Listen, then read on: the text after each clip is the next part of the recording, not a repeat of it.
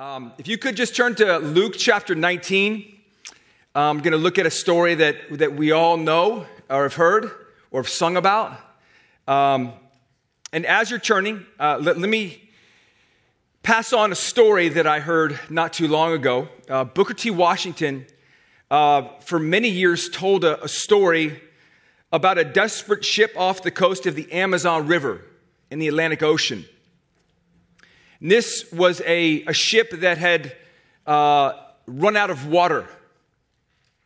And all of the crew members were at a place of desperation in that they were staring at death. And so they saw a ship that was off the distance, and so they began to send signals. And what they sent was simply, dying of thirst, send help. And the response that they received was not what they expected. The response was simply, let down your bucket. That's not what they wanted to hear. We're in a prison of salt water. How are we supposed to let down our bucket? And so they weren't sure that this ship receded, so they sent it again. Dying of thirst, send help. What they didn't realize is that in the Amazon River, what happens is that there's 200 miles into the Atlantic Ocean. It pushes the salt water down, and clean, pure, crisp water exists. And so what this ship did is they just went, you know what, if they're telling us to let down our bucket, let's just go ahead and do it. Let's prove them wrong. So they let down their bucket, and what they tasted was the coolest, crispest, if that's even a word, water that they had ever had. That fresh water existed in the midst of a saltwater prison. I love this story because it reflects, I believe, the current cultural moment that we find ourselves in. Everywhere we look, people are in the ship of their life, dying of thirst, desperate for a cool drink of hope. We don't have to go far to see how we are a culture that's parched by several things. For example, we're parched by loneliness. 56% of people in Washington, D.C. live alone. 56% of people in the Washington, D.C. area live alone. It's the highest percentage in the world. I'll give you a little bit of perspective on this. In London, the percentage there is 28%.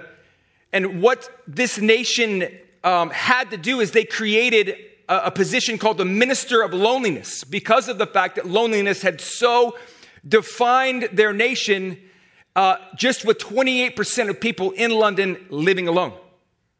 47% of Americans feel alone. 46% of Americans feel left out. 30% of millennials would say that they are lonely all the time. There's been a 3,000% spike of life coaches, counselors, therapists, and social workers because people are looking not necessarily to connect, but to get someone to help them build their brand to the world. Surgeon General Vivek Murthy says this: the greatest health challenge that I faced while in office was the epidemic of loneliness. We're not just a culture defined and parched by loneliness. We're a culture parched to drink the water of a narrative that works. Neil Postman, he says this: but in the end, science does not provide the answers most of us require. Its stories of our origins and of our end is, to say the least, unsatisfactory. To the question, how did it all begin? Science answers, probably by an accident. To the question, how will it all end? Science answers, probably by an accident. And to many people, the accidental life is not worth living.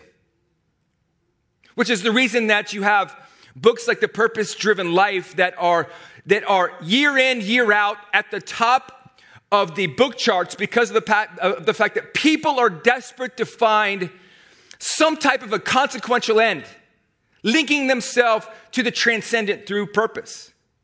George Orwell says it like this. He says, I thought of a rather cruel trick I once played on a wasp. He was sucking jam on my plate and I cut him in half. He paid no attention, merely went on with his meal while a tiny stream of jam trickled out of his severed esophagus. Only when he tried to fly away did he grasp the dreadful thing that had happened to him. It is in the same way with modern man. The thing that has been cut away is his soul. That we're a culture that is feeding on power, feeding on sexuality, feeding on possessions, feeding on control. And we don't realize the thing we're feeding on is killing us until we reach for the transcendent and we've got nothing to connect it to. And then you have an entire generation that is parched to see the Christian story lived out. This is what I mean. Gen Z, which is the ages of about 12 to 24, is the fastest deconverting generation in our history. 1.2 million young people in Gen Z will walk away from the church just this year. And they're walking away not because of theological reasons. They're not walking away because of something that they necessarily have a tough time connecting to, but because they don't find the Christian faith compelling in the lives that they see it lived out of. And the irony is that in the midst of a society where it's never been more open, or at least seemingly possible, to help people engage with the Christian story, it's never been more challenging to communicate it. This tension is really, it's said perfectly by Rosaria Butterfield when she says it like this. Let's face it, we have become unwelcome guests in the post-Christian world. Our children ride their scooters in neighborhoods where conservative Christianity is dismissed or denounced as irrelevant, irrational, discriminatory, dangerous. Many of us go to work in places where sensitivity training has become an Orwellian nightmare. Christian common sense is declared hate speech by the new keepers of this culture. The old rules don't apply anymore. Many Christians genuinely do not know what to say to their unbelieving neighbors. The language and the logic have changed almost overnight. And so the question now is, what does it look like for us as a church, not just this church, but all over this DC area, to be like that second ship that just simply waves and says, drop down your bucket? Like, what does it look like for us as a church to enter in, to wade into the lives of those around us with hope, with expectations? And I think we've got three options. Option one is we just don't do it at all. We put our Bose headphones in and we just keep going about life. And we keep quiet and we just survive. That's option one. Option two is we edit the way that we tell the Jesus story. And we fit it into the progressive world in order to be publicly correct. We decimate it. Or option three, we help people drink the cool water of hope through a process and through an invitation that we see in the life of Jesus that is centered around divine hospitality. And this is what I want to title the message: Divine Hospitality, God's Portal of Belonging. Divine hospitality, God's portal of belonging. And in Luke chapter 19, pick me up in verse 1. This is what it says. He entered Jericho and was passing through, and behold, there was a man named Zacchaeus. He was a chief tax collector and was rich. And he was seeking to see who Jesus was, but on account of the crowd, he could not, because he was small in stature. So he ran on ahead and climbed up into a sycamore tree to see him, for he was about to pass that way. And when Jesus came to the place, he looked up and said to him, Zacchaeus, hurry, come down, for I must stay at your house. So he hurried and came down and received him joyfully. And when they saw it, they all grumbled. He has gone in to be the guest of a man who is a sinner. And Zacchaeus stood and said to the Lord, behold, Lord, the half of my goods I give to the poor, and if I have defrauded anyone of anything, I restore it fourfold. And Jesus said to him, today salvation has come to this house, since he also is a son of Abraham. For the Son of Man came to seek and to save the lost. Lord, bless the reading of your word. Just a couple, before we dive in, just a couple of background comments about this story that we all have sung about. We've known this on, if you back in the day, flannel graphs, or, singing this song as a kid where you think, Jesus loves short people too, right? I mean, that's kind of the moral of the story. And yet what I love about the story is that it is so rich and pregnant with background. You see, Jesus is going to Jericho. Jericho was home base for scribes and priests. This is where they lived. And they would take the 18-mile journey to go to Jerusalem. That's why in Luke chapter 10 with the Good Samaritan, the scribes and Pharisees were on their way to Jericho because that's where they lived. And so Jesus is going to the belly of the beast, if you will. This is where everybody of a religious standpoint is. This is Jesus' final moment of ministry. Now, if you know that if time is of the essence, and your moments, you're a week away. This is where he's a week away from his death. What you do with your time matters. Every moment is purposeful. And you have in Jesus, he's taking his last ministry moment that he'll ever have. And we find it in Luke chapter 19. We've had this little man named Zacchaeus. His name Zacchaeus means the just, the righteous, the pure. How crazy would that be to be called the pure one and everything that you do is about stealing from others? This is the irony, the juxtaposition. This is the contrast of his life and Jesus' life. You have the most righteous. You have what we're going to find the least righteous. And yet you have a man, an identity, a person who was made to become something that he was not. And he was searching, I need somebody to make me my name. We find that he's a tax farmer. He's a toll collector. But this is a pretty big deal to be, and this is the only time in the entire Bible that he's called, that the title chief tax collector is mentioned. And so you have a tax farmer, and they would be of Jewish background. They would work with the Roman government and actually buy spots in certain cities. You would have to pay for it. And now what you would do is that you would, as a Jew, you would have the power behind you of a Roman sword, and you would now go to people and you would require them to pay whatever you had created as a number for that week. And those numbers could fluctuate. So depending upon, for example, Zacchaeus' relationship with Peter or John, and Peter and John kind of crossed Zacchaeus the week before, for that week, it would have been 70% for Zacchaeus. For the following week, he's, what?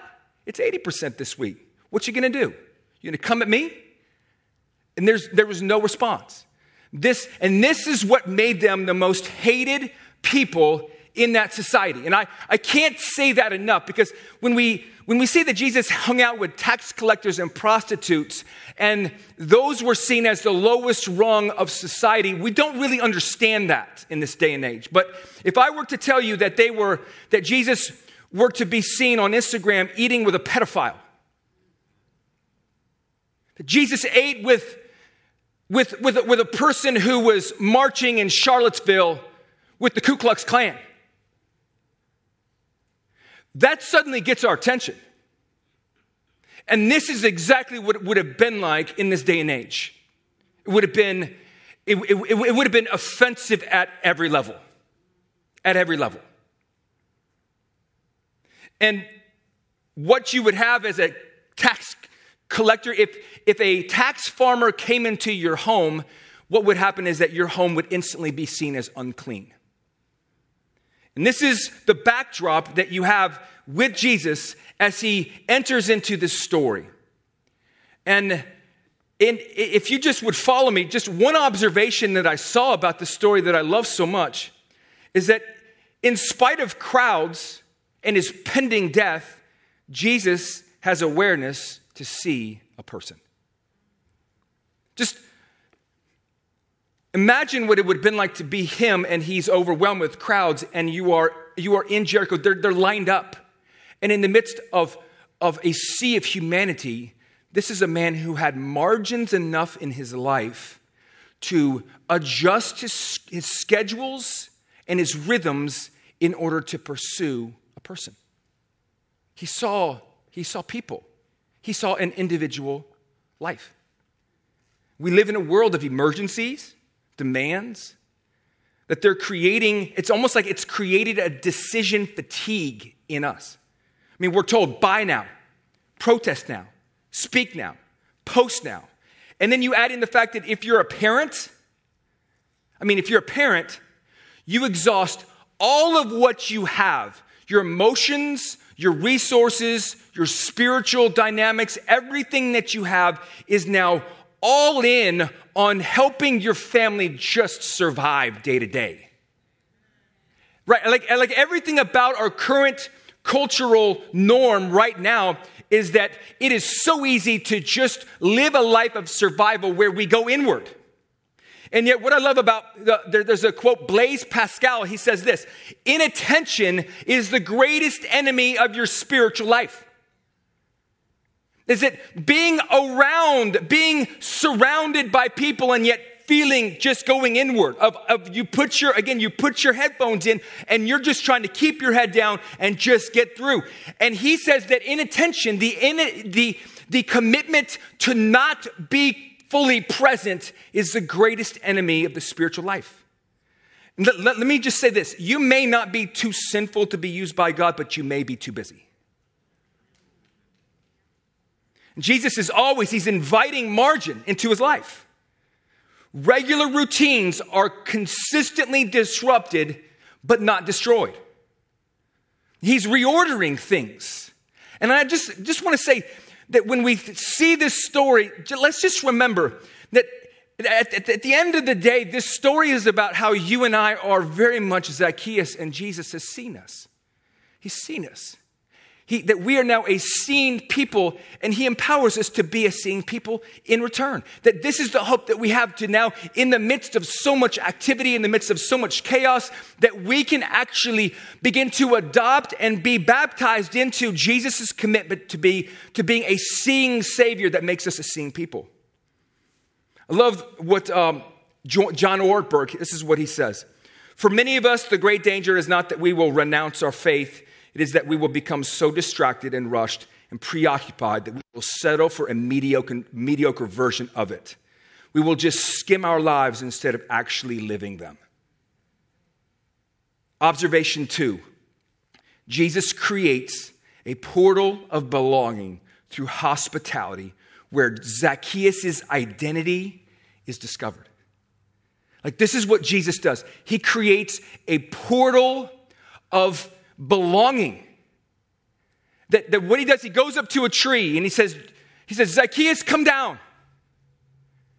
And which is so beautiful because in about a week, Jesus will climb a tree so that Zacchaeus could come out of his. And he says, I want to go to your house. And you might be asking, well, what's the big deal with the whole house fellowship thing? Why is this a big deal? Well, it's a big deal because this is a motif that really the whole Bible is wrapped around. I'll prove that to you in just a second. In Genesis chapter 3, what we find is that sin enters into the world over meal.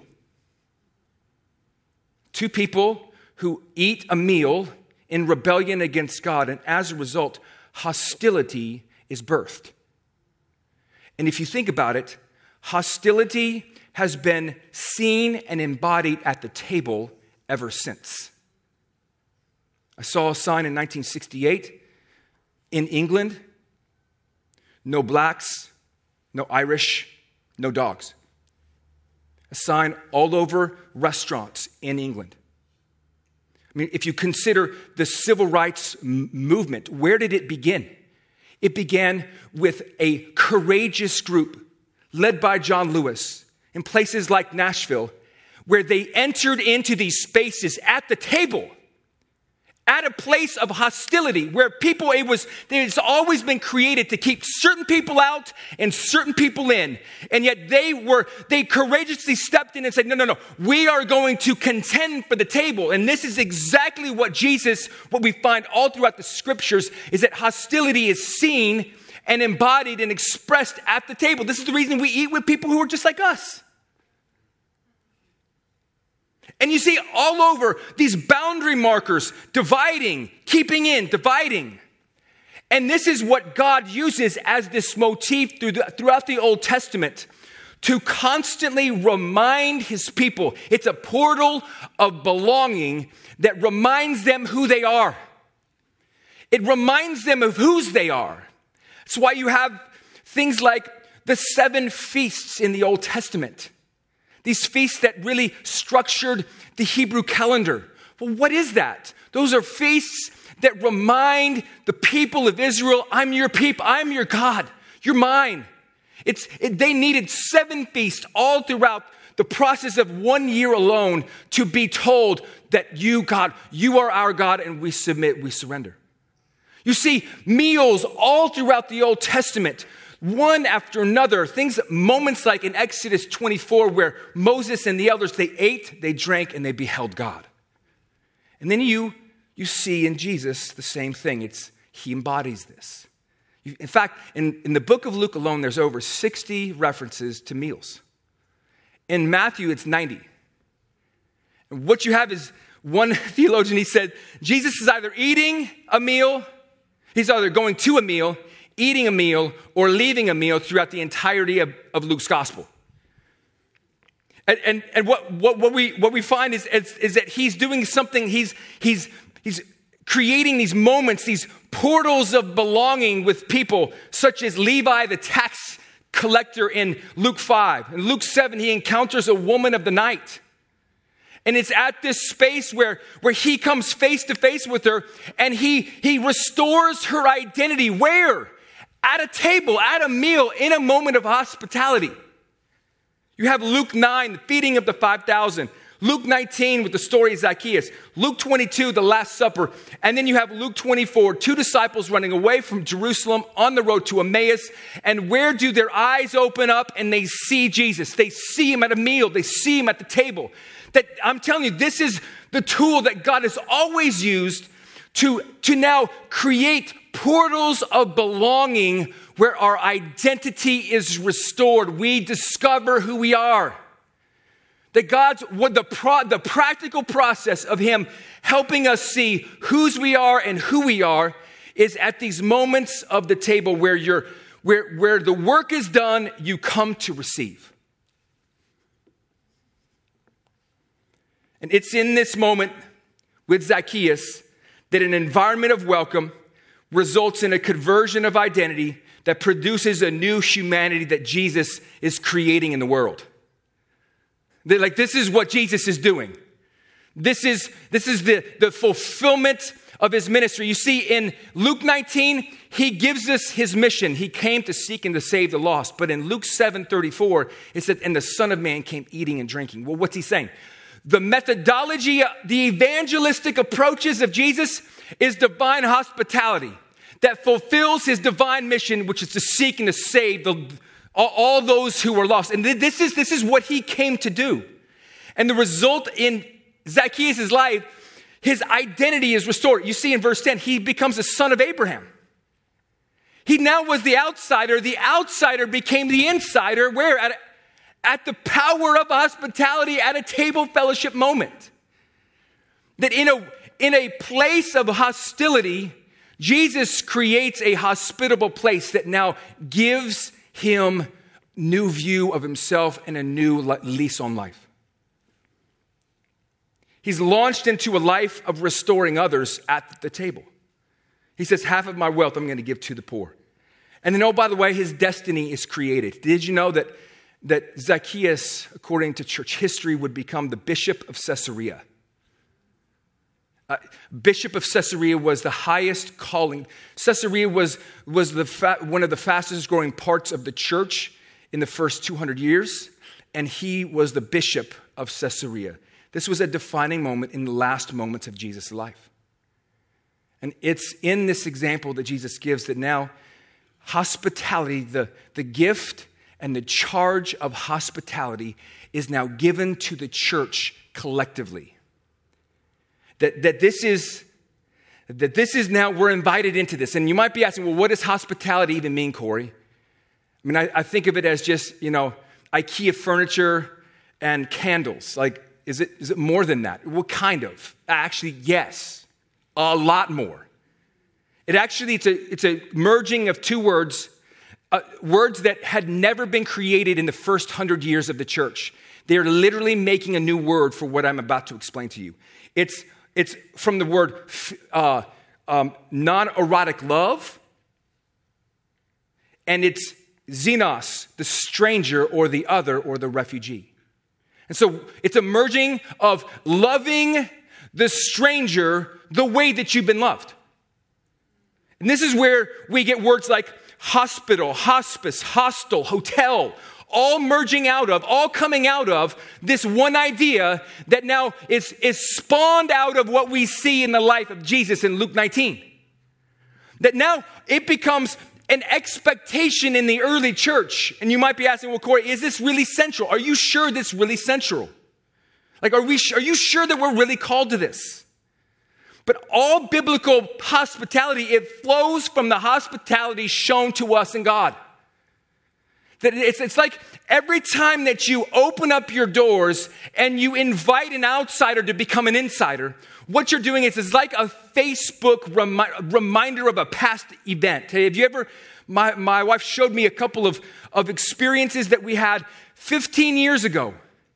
And it's in seeing that, I was just flooded with emotions and just both excitement and gratitude to be a father and a husband. Like, it reminded me of who I was, who I've always been. Every time we participate in hospitality, you come face to face with the fact that you were an enemy of God. But guess what? You were an outsider, but you've been brought on the inside now. Like, it's a reminder of who you were, but who you are because of one man. Like, every time we enter into the grace of hospitality, this divine hospitality where we are creating portals of belonging, we are reminded of who we were. We are reminded we were enemies, but now we are embracing this new identity that we've been given that we expect for God to give to somebody else. Hospitality is central and it is not optional. And we find it in verses like Romans chapter 12, 13. Share with the Lord's people who are in need. Practice hospitality. The word practice is in the present tense, and it literally means it's set in rapid motion. Like this is the early church. They really believed that because of the fact that this was the primary way that Jesus loved people. And this was the primary way in which he expressed and embodied that love. And so the early church said, we're all in on this. I mean, they didn't have evangelism trainings. Their church growth model wasn't built around like really engaging pastors with tight jeans. I mean, like this wasn't their process. This wasn't their model. This wasn't how they were going to build the church. They were building the church on hospitality. Period. Like they went all in on the fact that this is how we are going to extend and express the love of Jesus through us individually as families and as a church. We're going to embody this grace to begin to extend ourselves to those who are in need. 1 Peter 4:8 through 10. Above all, love each other deeply because love covers over a multitude of sins. Now, I mean, that's a Christian bookstore coffee cup like verse. We love that. I mean, we can close our Bible and go, thank you, Jesus. I'll take some more coffee. But the next verse isn't on the coffee cup. Offer hospitality to one another without grumbling. Each of you should use whatever gifts you have received to serve others as faithful stewards of God's grace in its various forms.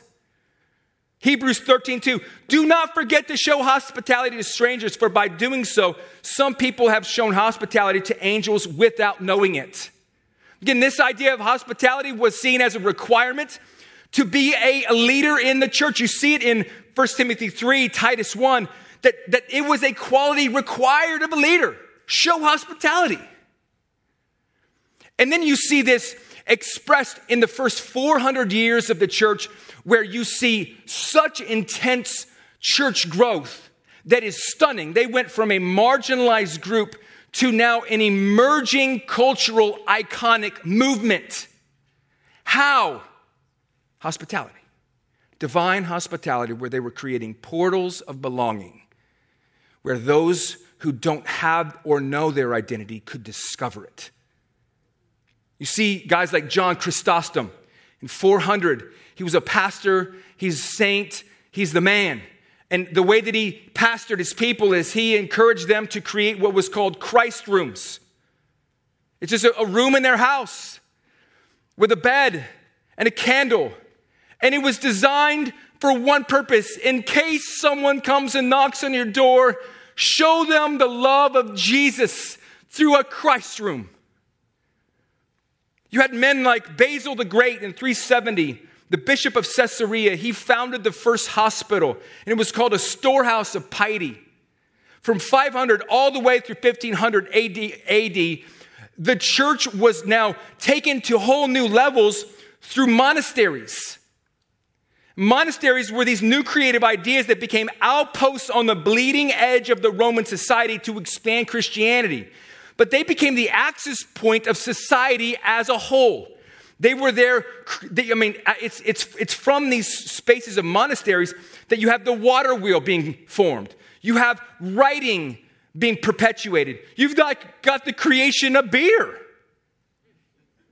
Yes! Beer. You've got hospitals. You've got cultural renewal. You got feeding the poor. It was all as a result of divine hospitality. Skye Jethani says this: our homes are to be hospitals, refuges of healing, radiating the light of heaven, and our dinner tables are to be operating tables, the place where broken souls are made whole again.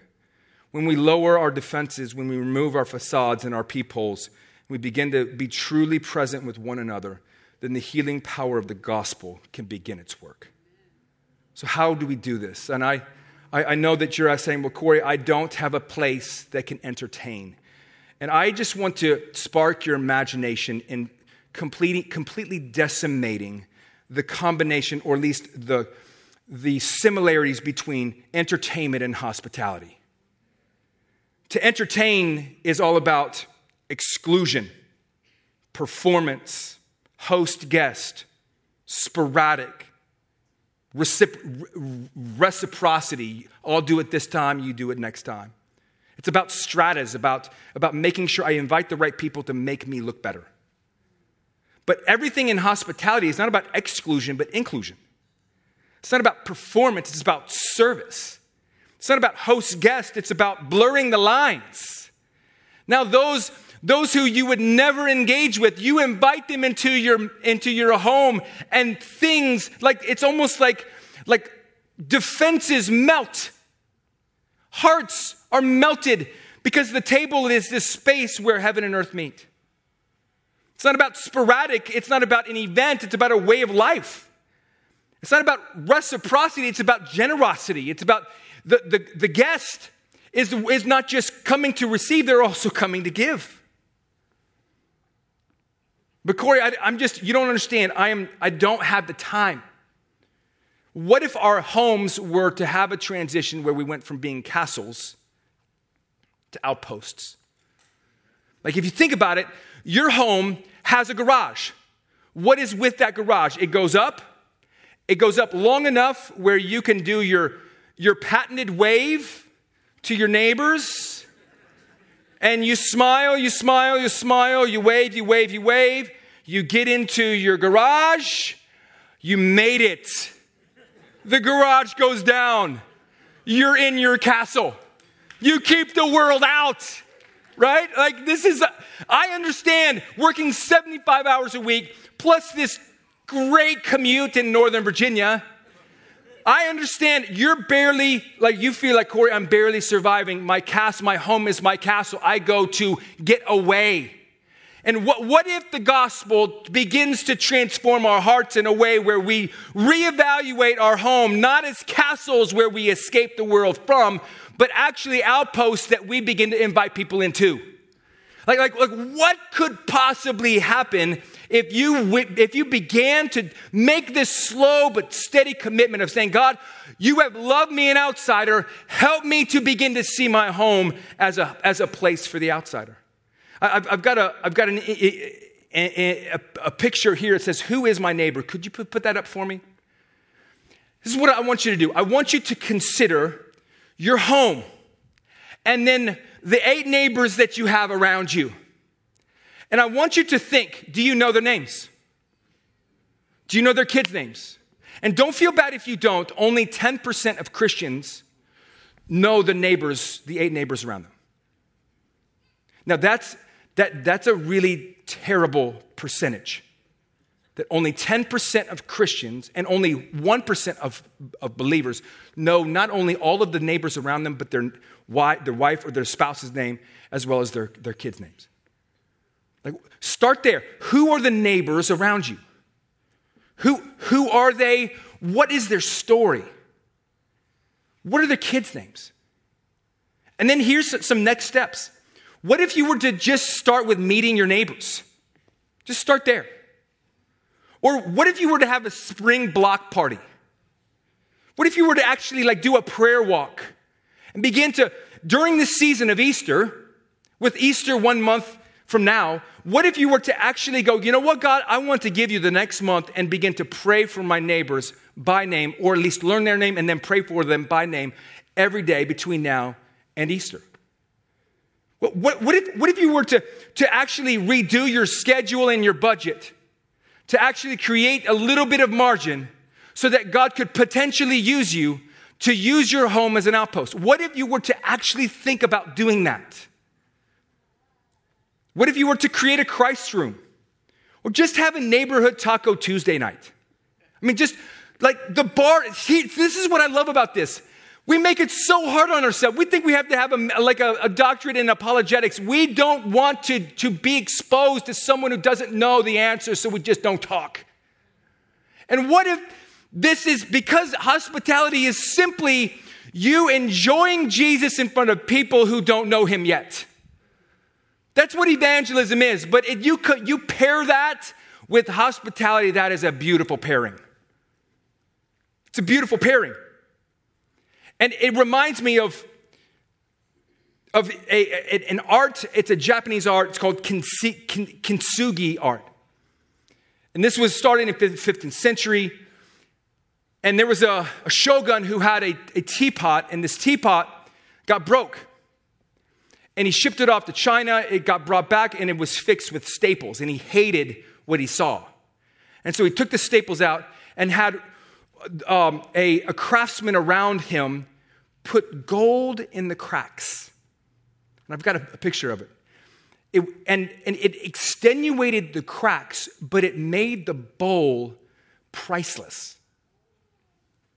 When I say enjoying Jesus in front of people who don't know him yet, I'm simply saying allow for the people that you invite into your home to discover your cracks that have been filled with the gold of Christ's forgiveness. And here's the fact. All of us are still being put together. For some of us, we've been put into the hands of someone else, and their hands slipped and dropped us, and we shattered. For some of us, we shattered ourselves. And the story of our journey in following Jesus is Jesus has taken the gold of his forgiveness, the gold of his resurrection, the gold of his peace, and has placed it into our life. And you know what? He's still putting us together. He's still at work. Do you know what this means to enjoy Jesus in front of people who don't know him yet? Is to simply hold out your life and allow for people to see the cracks of your reality, of your existence, and for people to see that the one who has put you together is Jesus. He's put your marriage together. He's keeping your kids together. Like, this is the hope that we have. And I'll close with this. I've lived this out At least I'm in the process. And my wife and I, we are convicted in becoming a family who is committed to this process. And so we're all doing this thing together, believe me. But over the last year, I've been able to do this with a neighbor named Bill. And Bill went through a tragedy at the beginning of the pandemic. He lost his wife. And I just began to reach out to him, just knocking on his door. And we invited Bill over to our house. And my wife, she prayed, Lord, what do I serve this man? Like what? I don't know what do I serve him? And she came up with Mississippi pot roast. And she made this guy, he steps into her home, and the look of, he smelled pot roast. Pot roast is what his wife made him. Like, pot roast was his favorite. He sits down for 3 hours. We just are talking about life, about pain. It wasn't overtly religious. I just shared my story of why I'm a pastor, how I've come to this spot in my life, my weaknesses, my greatest places of failure, while at the same time what God has done in his faithfulness with our family. And it was so natural. And this man, 3 hours later, he leaves. And within a week, I was driving and he flagged me down. He came out and he flagged me down. And he said, so I checked you out at that Grace Church. And this is what he said. He said, I listened to every sermon you've ever preached there. And you know that message that you did on manhood? I've never heard anything like that. Now, this is a gentleman who is in his 60s from Pittsburgh. We have nothing in common. I mean, he would laugh at me with these pants. I mean, he would laugh. He is a very successful, very driven, self-made man with a lot of pain, with a lot of hope, with a lot of future. And this man looked at me and said, I really want to talk to you about this manhood thing that you talked about. Where did that come from? It was a hospitable environment, a place of welcome where this man could find his identity that created a new human. And church, this is the hope that we have in front of us. I'll close with this quote. This is Rosaria Butterfield. Radically ordinary hospitality. Those who live it see strangers as neighbors and neighbors as family of God. They recoil at reducing a person to a category or label. They see God's image reflected in the eyes of every human being on earth. They know they are like meth addicts and sex trade workers. They take their own sins seriously, including the sin of selfishness and pride. They take God's holiness and goodness seriously. They use the Bible as a lifeline with no exceptions. They see their homes not as theirs at all, but as God's gift to use for the furtherance of his kingdom. They open doors. They seek out the underprivileged. They know that the gospel comes with a house key. Church, what if Washington, D.C. were to be a place, a place of rarefied air in our homes, where the outsider becomes the insider through you just simply taking your apartment, taking your home, if you live underneath your mom's basement, like wherever you are, even if you're a student, seeing your dormitory, seeing your moments at lunch, if you're in 6th grade, considering, God, you allow for this moment of the table to be a space where heaven and earth meet. And those who are on the outside become insiders as I simply enjoy Jesus, holding out my cracks to those who don't know him yet. Church, we are designed, invited, and called to simply let down the bucket of God's grace through the context of our home. Let's pray. Father, we love you. Thank you for the gift of your story of Jesus and how you have been so hospitable to us. You have extended yourself to us. You have poured out yourself to us who are enemies of you. You brought us near. And you've designed us and invited us to follow you into this grace of hospitality.